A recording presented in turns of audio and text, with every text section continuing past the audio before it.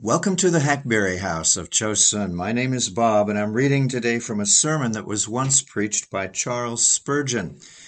Those who have been with me on the podcast for days, weeks now, remember, I hope, that we started a whole series on resurrection messages of Charles Spurgeon a long time ago.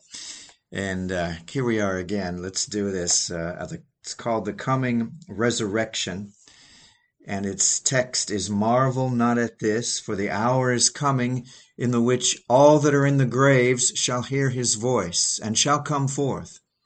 They that have done good unto the resurrection of life, and they that have done evil unto the resurrection of damnation." That's John chapter 5, verses 28 and 29. We'll read part 1 of the message today and finish it up next time. The doctrine of the resurrection of the dead is peculiarly a Christian belief. With natural reason, assisted by some little light lingering in tradition, or borrowed from the Jews, a few philosophers spelled out the immortality of the soul. But that the body should rise again, that there should be another life for this corporeal frame, was a hope which is brought to light by the revelation of Jesus Christ. Men could not have imagined so great a wonder, and they proved their powerlessness to have invented it by the fact that still, as at Athens, when they hear of it for the first time, they fall to mocking. Can these dry bones live? That's still the unbeliever's sneer. The doctrine of the resurrection is a lamp kindled by the hand which once was pierced. It is indeed, in some respects, the keystone of the Christian arch. It is linked in our holy faith with the person of Jesus Christ, and is one of the brightest gems in his crown. What if I call it the signet on his finger, the seal by which he hath proven to a demonstration that he hath the king's authority and hath come forth from God? The doctrine of resurrection ought to be preached much more commonly than it is, as vital to the gospel. Listen to the Apostle Paul as he describes the gospel which he preached and by which true believers were saved. He said, "I delivered unto you first of all that which I received, how that Christ died for our sins according to the Scriptures, and that he was buried, and that he rose again the third day according to the Scriptures."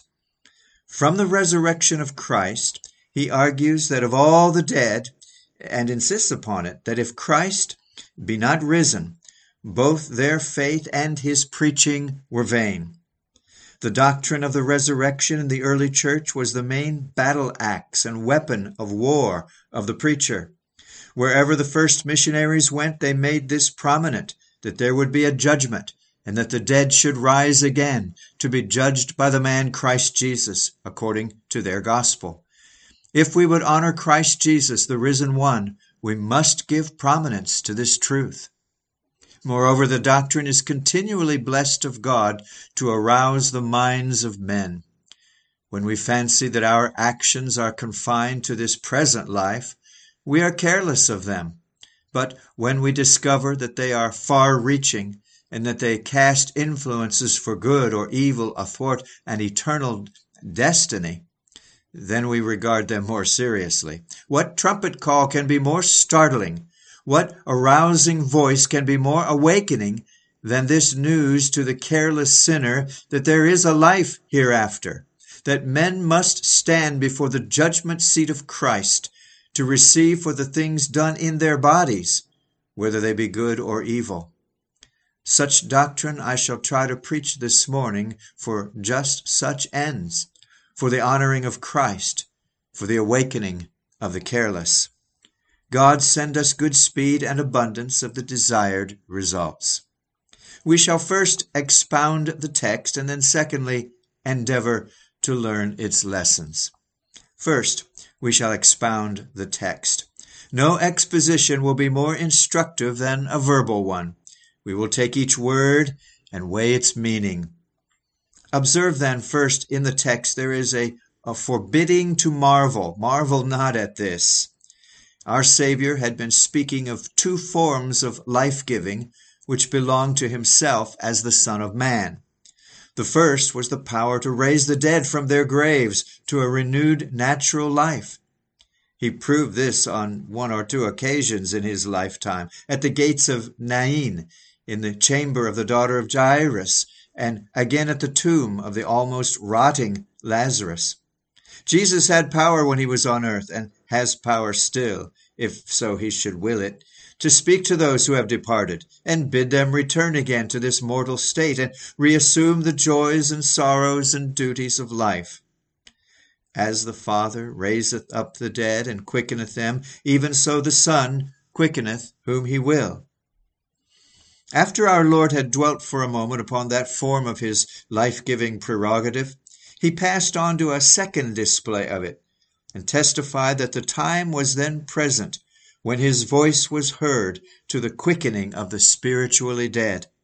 The spiritually dead, the men who are dead to holiness and dead to faith, dead to God and dead to grace, the men that lie enshrouded in the grave clothes of evil habits, rotting in the coffins of their depravity, deep down in the graves of their transgressions. These men, when Jesus speaks in the gospel, are made to live. A spiritual life is given to them. Their dead souls are raised out of their long and horrible sleep. They are enlivened with the life of God. Now, both of these forms of quickening are worthy to be marveled at. The resurrection of the natural man to natural life is a great wonder. Who would not go 1,000 miles to see such a thing performed? The raising up of the dead spirit to spiritual life, this is a greater wonder by far. To you, dear brethren in the faith, the quickening of the dead is not so great a marvel as the saving of dead souls. And indeed, the raising of a corpse from the grave is by no means so great a marvel as the raising up of a dead soul from the sleep of sin. For in the raising up of a dead body there is no opposition to the fiat of omnipotence. God speaketh, and it is done. But in the saving of a dead soul, the elements of death within are potent, and these resist the life-giving power of grace, so that regeneration is a victory as well as a creation, a complicated miracle, a glorious display both of grace and power. Beloved, let us humbly learn one lesson from this. We are ourselves by nature very like the Jews. We wonder mistrustfully. We unbelievingly wonder when we see or hear of fresh displays of the greatness of our Lord Jesus Christ. So narrow are our hearts that we cannot receive his glory in its fullness. We love him and we trust him and we believe him to be the fairest and the greatest and the best and the mightiest. But if we had a fuller view of what he can do, the probabilities are that our amazement would be mingled with no small portion of doubt. As yet we have but slender ideas of our Lord's glory and power. We hold the doctrine of his deity. We are orthodox enough, but we have not thoroughly realized the fact that he is Lord God Almighty. Does not it sometimes seem to you to be impossible that such and such a grievously ungodly man could be converted? But why impossible with him who can raise the dead? Does it not seem impossible that you could ever be supported through your present trouble? But how impossible with him who shall make the dry bones live and cause the sepulchre to disgorge? It appears improbable at times that your corruptions should ever be cleansed away and that you should be perfect and without spot. But why so? He who is able to present tens of thousands of bodies before his throne, who long have slept in the sepulchre and mouldered into dust, what can he not accomplish within his people?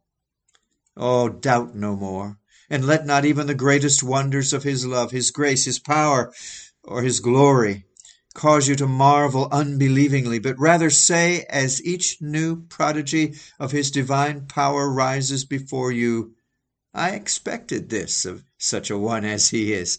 I gathered that he could achieve this, for I understood that he was able to subdue all things to himself.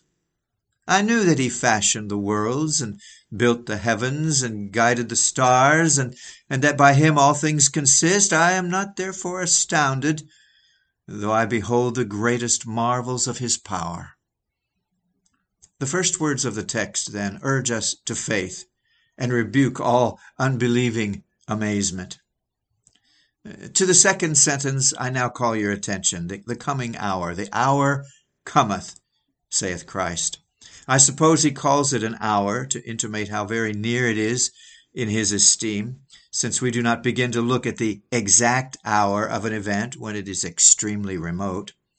An event which will not occur for hundreds of years is at first looked for and noted by the year, and only when we are reasonably near do men talk of the day or of the month, and we are coming very near it when we look for the precise hour. Christ intimates to us that whether we think so or not, in God's thought, the day of resurrection is very near. And though it may be 1,000 years off even now, yet still to God it is but one day, and he would have us endeavor to think God's thought about it, not reckon any time to be long, since if it be time at all, it must be short, and will be so regarded by us when it is past and the day has arrived. This is practical wisdom, to bring close up to us that which is inevitable, and to act towards it as though it were but tomorrow morning, when the trump should sound and we should be judged. The hour is coming, saith the Savior. He here teaches us the certainty of that judgment. The hour cometh. It assuredly cometh. In the divine decree, this is the day for which all other days were made. And if it were possible that any determination of the Almighty could be changed, yet this never shall be. For he hath appointed a day in the which he will judge the world in righteousness by that man whom he hath ordained, whereof he hath given assurance unto all men, in that he hath raised him from the dead. The hour cometh. Reflect, my brethren, that most solemn hour cometh every moment. Every second brings it nearer. While you have been sitting still in this house, you have been borne onwards toward that great event. As the pendulum of yonder clock continues unceasingly to beat like the heart of time, as morning dawn gives place to evening shade, and the seasons follow in constant cycle, we are drifted along the river of time nearer to the ocean of eternity. Borne as on the wings of some mighty angel who never pauses in his matchless flight, I onward journey towards the judgment bar of God. My brethren, by that self-same flight are you also hurried on. Look to the resurrection, then, as a thing that ever cometh, silently drawing nearer and nearer, hour by hour. Such contemplations will be of the utmost service to you. Our Lord's words read as if the 1 hour of which he spake completely drove into the shade all other events, as if the hour, the 1 hour, the last hour, the hour par excellence, the master hour, the royal hour, was of all hours the only hour that was coming that was worth mentioning as being inevitable and important. Like Aaron's rod, the judgment hour swallows up every other hour. And we hear of hours that have been big with the fate of nations, hours in which the welfare of millions trembled in the balances, hours in which for peace or war the die must be cast, hours that have been called crises of history. And we're apt to think that frequently periods such as this occur in the world's history. But here is the culminating crisis of all. Here is the iron hour of severity, the golden hour of truth, the clear sapphire hour of manifestations. In that august hour, there shall be proclamation made of the impartial decisions of the Lord Christ with regard to all the souls and bodies of men. Oh, what an hour is this which cometh on apace! My dear brethren, now and then I covet the tongue of the eloquent, and now I do so that I might on such a theme as this fire your imaginations and inflame your hearts. But let me pray you Assist me now for a moment, and since this hour cometh, try to think it very, very near. Suppose it should come now, while we are here assembled. Suppose that even now the dead should rise, that in an instant this assembly should be melted into the infinitely greater one, and that no eye should be fixed upon the forgotten preacher, but all fixed upon the great descending judge, sitting in majesty upon his great white throne. I pray you, bethink yourselves as though the curtain were uplifted at this moment. Anticipate the sentence which will come forth to you from the throne of righteousness. Consider as though at this precise moment it were pronounced upon you. Oh, now, pray you, examine yourselves as though the testing days were come, for such an examination will be to your soul's benefit if you be saved, and they may be to your soul's arousing if you be unconverted. But we must pass on. Marvel not at this. The hour is coming when all that are in the graves, notice this very carefully, all that are in the graves, by which term is meant not only all whose bodies are actually in the grave at this time, but all who ever were buried, even though they may have been disinterred, and their bones may have mingled with the elements, been scattered by the winds, dissolved in the waves, or merged into vegetable forms. All who have lived and died shall certainly rise again. All. Compute then the numberless number. Count ye now the countless. How many lived before the deluge, the flood? It has been believed, and I think accurately, that the inhabitants of this world were more numerous at the time of the flood than they probably are now. Owing to the enormous length of human life, men's numbers were not so terribly thinned by death as they are now. Think, if you will, from the times of the flood onward, of all Adam's progeny, from Tarshish to Sinim, men covered the lands. Nineveh, Babylon, Chaldea, Persia, Greece, Rome, these were vast empires of men.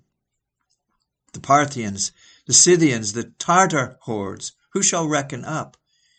As for those northern swarms of Goths and Huns and Vandals, these were continually streaming as from a teeming hive in the Middle Ages, and Frank and Saxon and Celt multiplied in their measure.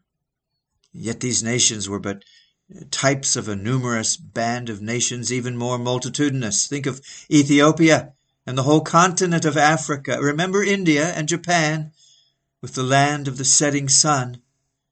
In all lands, great tribes of men have come and have gone to rest in their sepulchres. What millions upon millions must lie buried in China and Burma?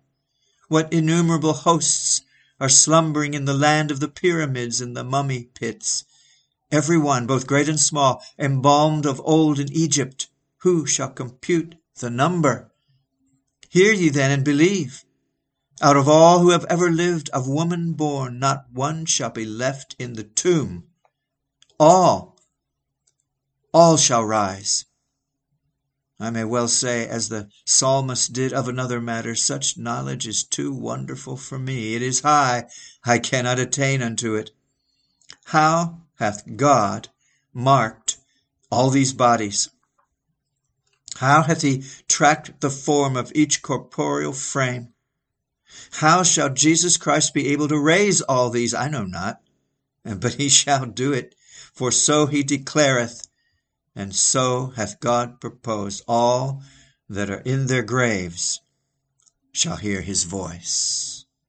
All the righteous, all the wicked, all that were engulfed in the sea, all that slumber on the lap of earth, all the great ones, all the multitudes of the sons of toil, all the wise and all the foolish, all the beloved and all the despised, there shall not be one single individual omitted.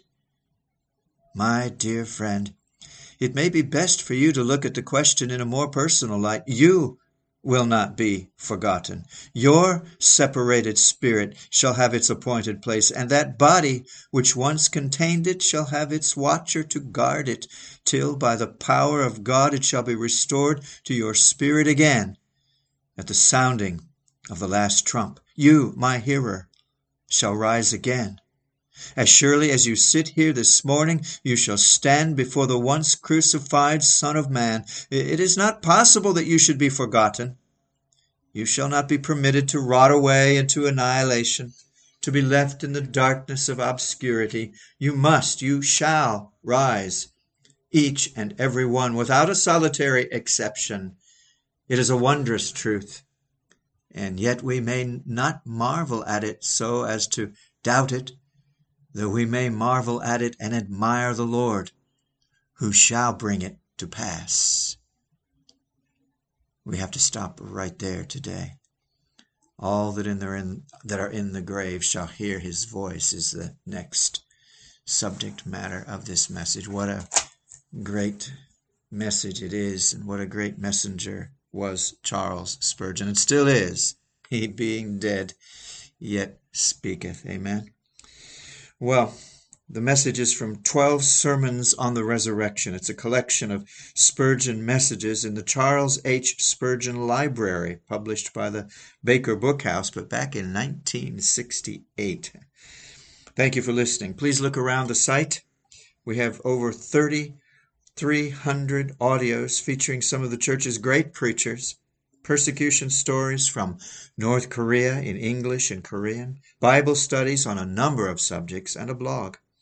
If you desire more fellowship, please consider visiting my newer YouTube channel. It's called Pastorlands, buying one of my books at Amazon.com, or contact me just at bob.j.faulkner.72@gmail.com, and I'll share details of our Saturday evening Zoom meeting for men and our Tuesday noon meeting for men and women.